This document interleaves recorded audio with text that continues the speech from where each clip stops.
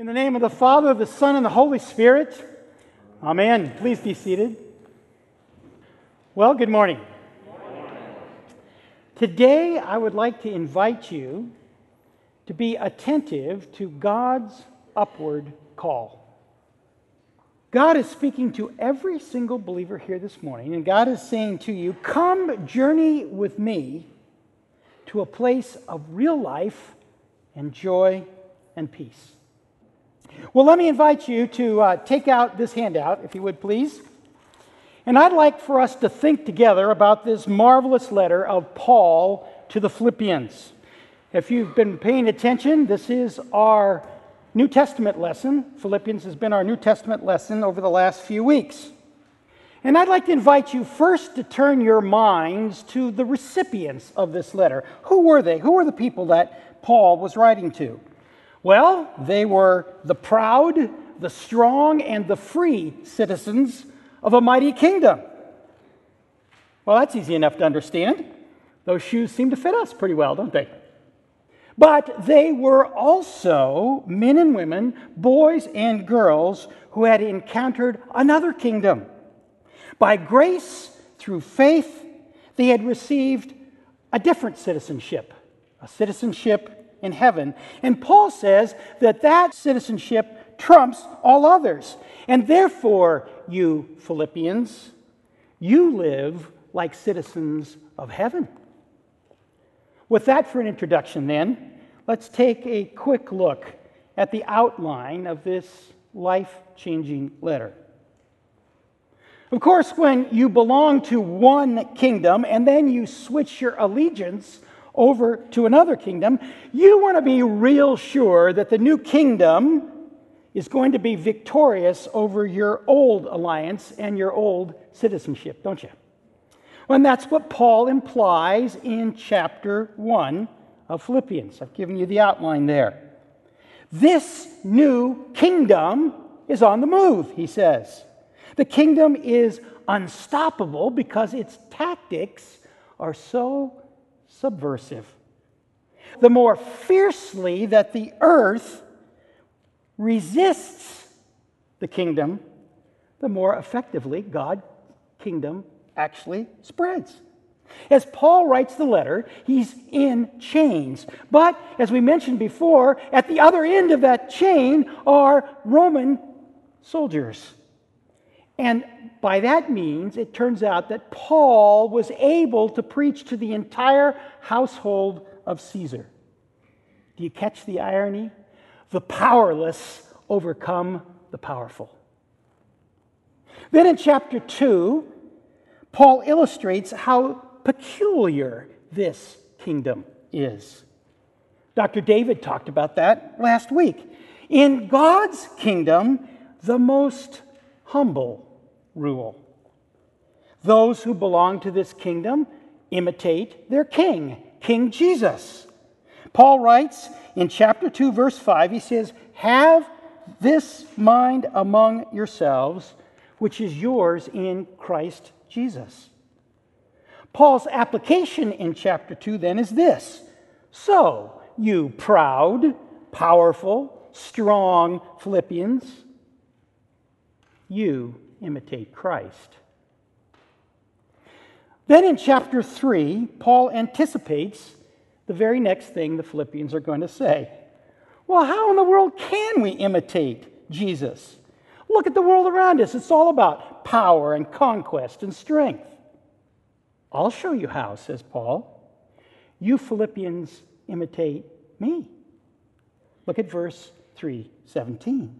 Brothers, join in imitating me and keep your eyes on those who walk according to the example you have seen in your leaders as they follow Christ. Finally, in chapter 4 then, Paul promises that the result of living this kind of life is joy and peace.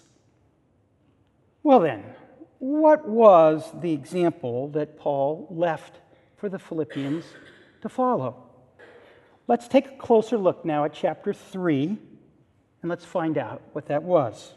I'll give you a paraphrase of it, all right? This is the reversed Baldwin translation.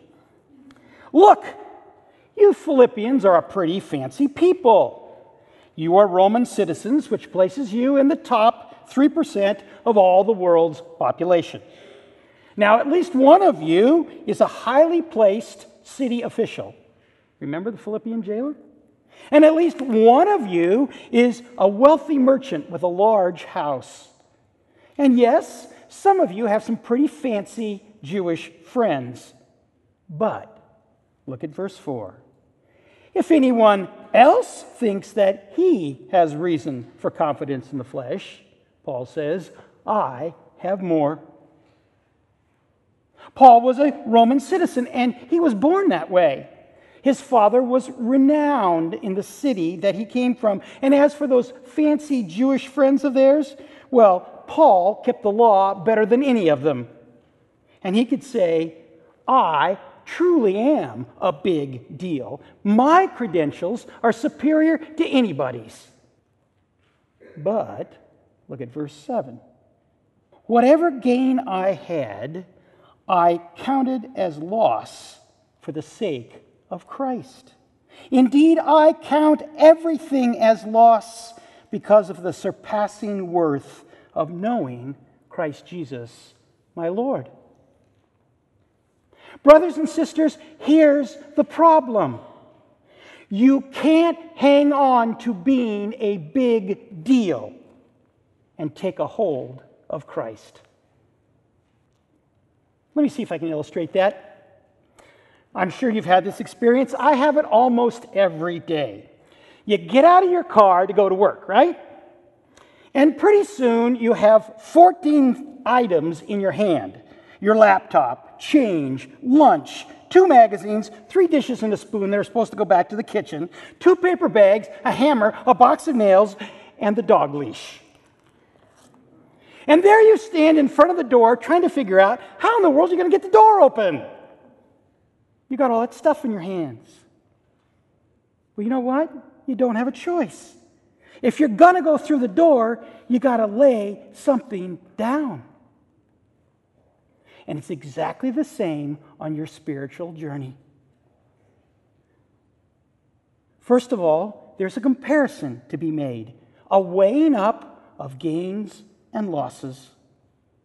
That's why Paul says in verse 8b, for his sake I've suffered the loss of all things, and I count them as rubbish in order that I may gain Christ. Now that's pretty dramatic.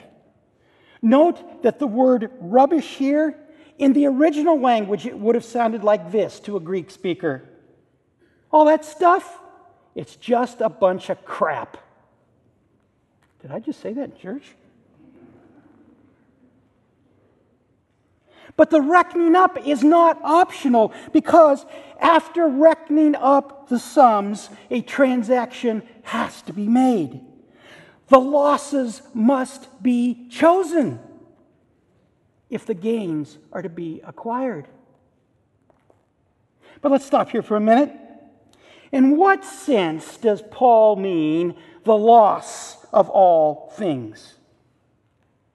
Does he really mean that all the loving energy of a mother, all the creativity of artist and musician, all the technology that seems to make mankind's life so much better, all the patient endurance of the hardworking farmer, and yes, men, all the happy memories of a good dove hunt, and all the joys of deer season, are they just meaningless trash and a waste of time?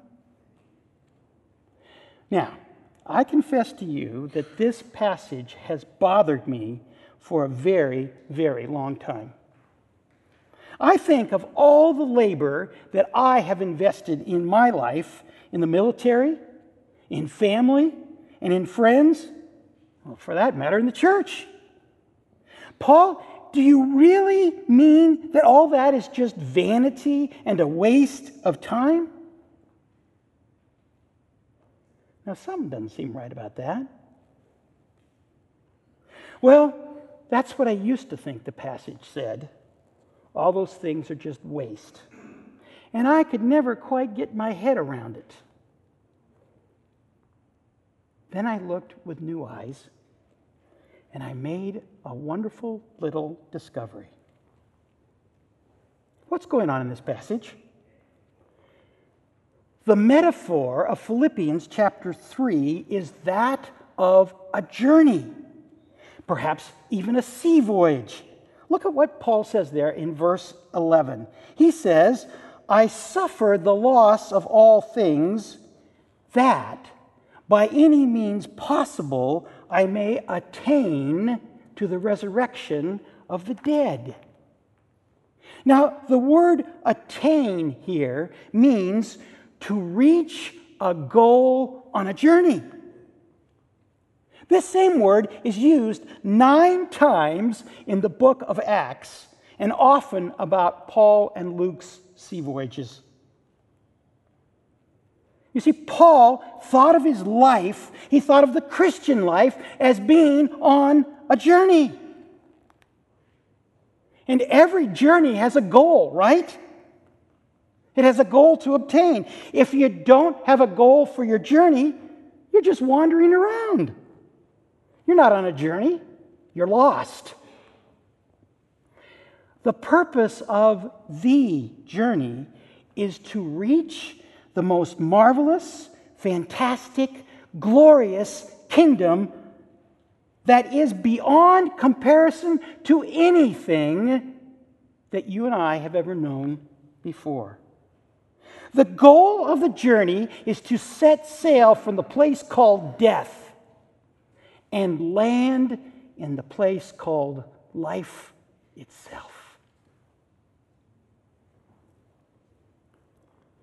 Now, friends, it is inevitable when you take a journey that some things must be left behind or dumped out along the way. In verse 13a, Paul says this, Brothers, I do not consider that I have made the goal my own, but one thing I do, forgetting what lies behind. Paul says, I'm not there yet. I haven't reached the goal, but so that I can, I forget what lies behind. Now stick with me here. This is the part I didn't understand. See, there are things that you and I leave behind. And some of them are pink bunnies and white elephants. Toys that serve us or amuse us for a season, and then, as last week proved, it's yard sale time. But among the other things left behind are some precious treasures. And you leave them behind not because they're not meaningful or valuable, but because you will not finish your journey if you try and take them with you.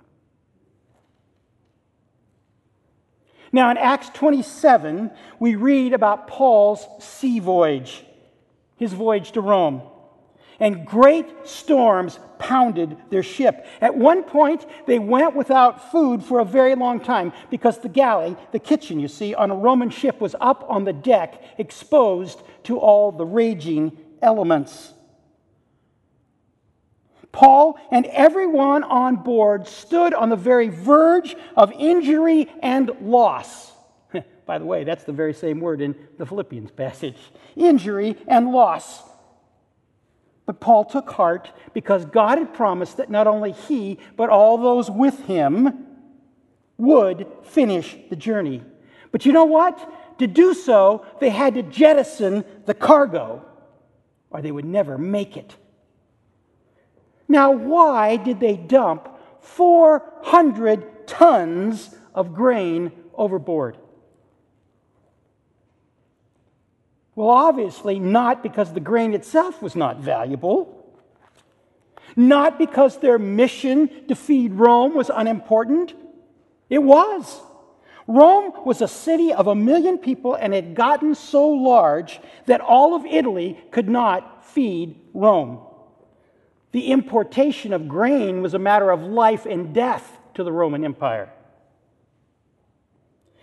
Yet, had they not left behind their cargo in the sea, they would not have completed their journey at all.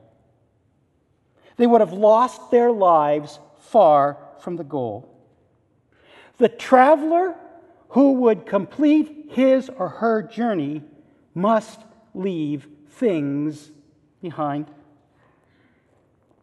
And at the same time, verse 13b says, they must strain forward to what lies ahead. Friends, our goal is resurrection to newness of life in the kingdom of God. And as verse 14 says, our navigation and guide is the upward call of God. So I ask you this morning, fellow travelers, where are you in your journey? Are you pressing toward the goal? Or are you lost in the woods,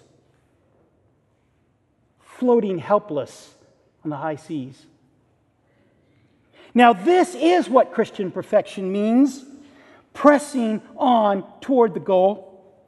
So I ask you again, how far along are you in your journey? Young people, have you ever heard the upward call of God in Christ Jesus? Are you ready to set out on the high seas that He has for you? Or are you still just sitting there in the harbor? Would you even know the call if you heard it? Do you have a life verse to be your chart and your guide? I found my life verse 46 years ago. Ask me about it sometime. Young mothers, are you letting the upward call of God sustain you in this difficult season of life? Surrounded by those precious little ones, do you feel trapped in a very small boat? Trapped among diapers and runny noses and fussy toddlers? Do you have those days when you're tempted to think that those little ones would be an ideal cargo to jettison overboard? At least for a few precious hours apiece. Well, hang in there. Hear the upward call, because the next port is not so far away. Your life will soon change. And you will receive the text from your 30-year-old children that says, Mom, I think I'm beginning to understand all that you sacrificed for me. Fathers, middle-aged men, does it seem to you like the ship that you're in is a slave galley? Endless days of rowing and backbreaking work. And you know what? Below decks, the scenery never changes. Well, hear the upward call of your navigator. He stands on the deck above. He knows that a true land lies ahead, and he knows exactly how to get there, though many storms yet must be encountered. But it is his ship, and it is his ways. So men, settle down, take the long view, acquit yourself like a man, because your navigator knows how to navigate those stormy seas unfailingly. Older folks, hear me. You have accomplished many things. There is much that you could boast of with sincerity. In your journey, you have attained to many a port. Nevertheless, the Apostle Paul asks you this morning, will you continue in your journey? Are you leaving your past behind so you can reach the true prize which lies at the end of the upward call? Yes, the past was good, but you need to let it slip behind in the wake.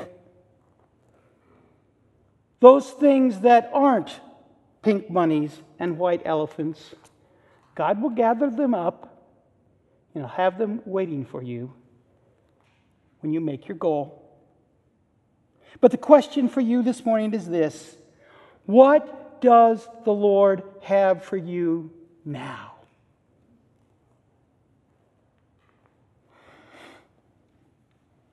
So here's my story. Out there appearing over my horizon sometime is a port called retirement. I'm not quite sure when I will attain to it.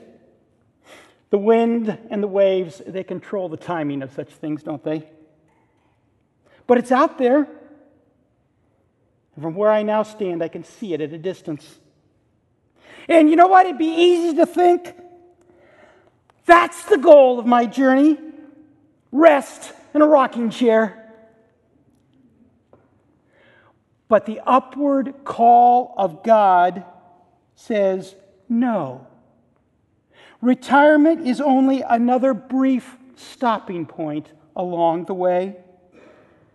There will indeed be cargo to offload, but there will be new cargo to bring on board. And the navigator and his call will remain the same. Therefore, Shirley and I have committed ourselves that whenever the day of retirement comes, if God allows, we're planning to spend 2 more years as missionaries overseas, wherever God will have us. Friends, the journey takes new tacks and new courses, but the goal always remains the same. The upward call never ceases. So where are you in your journey this morning? Amen.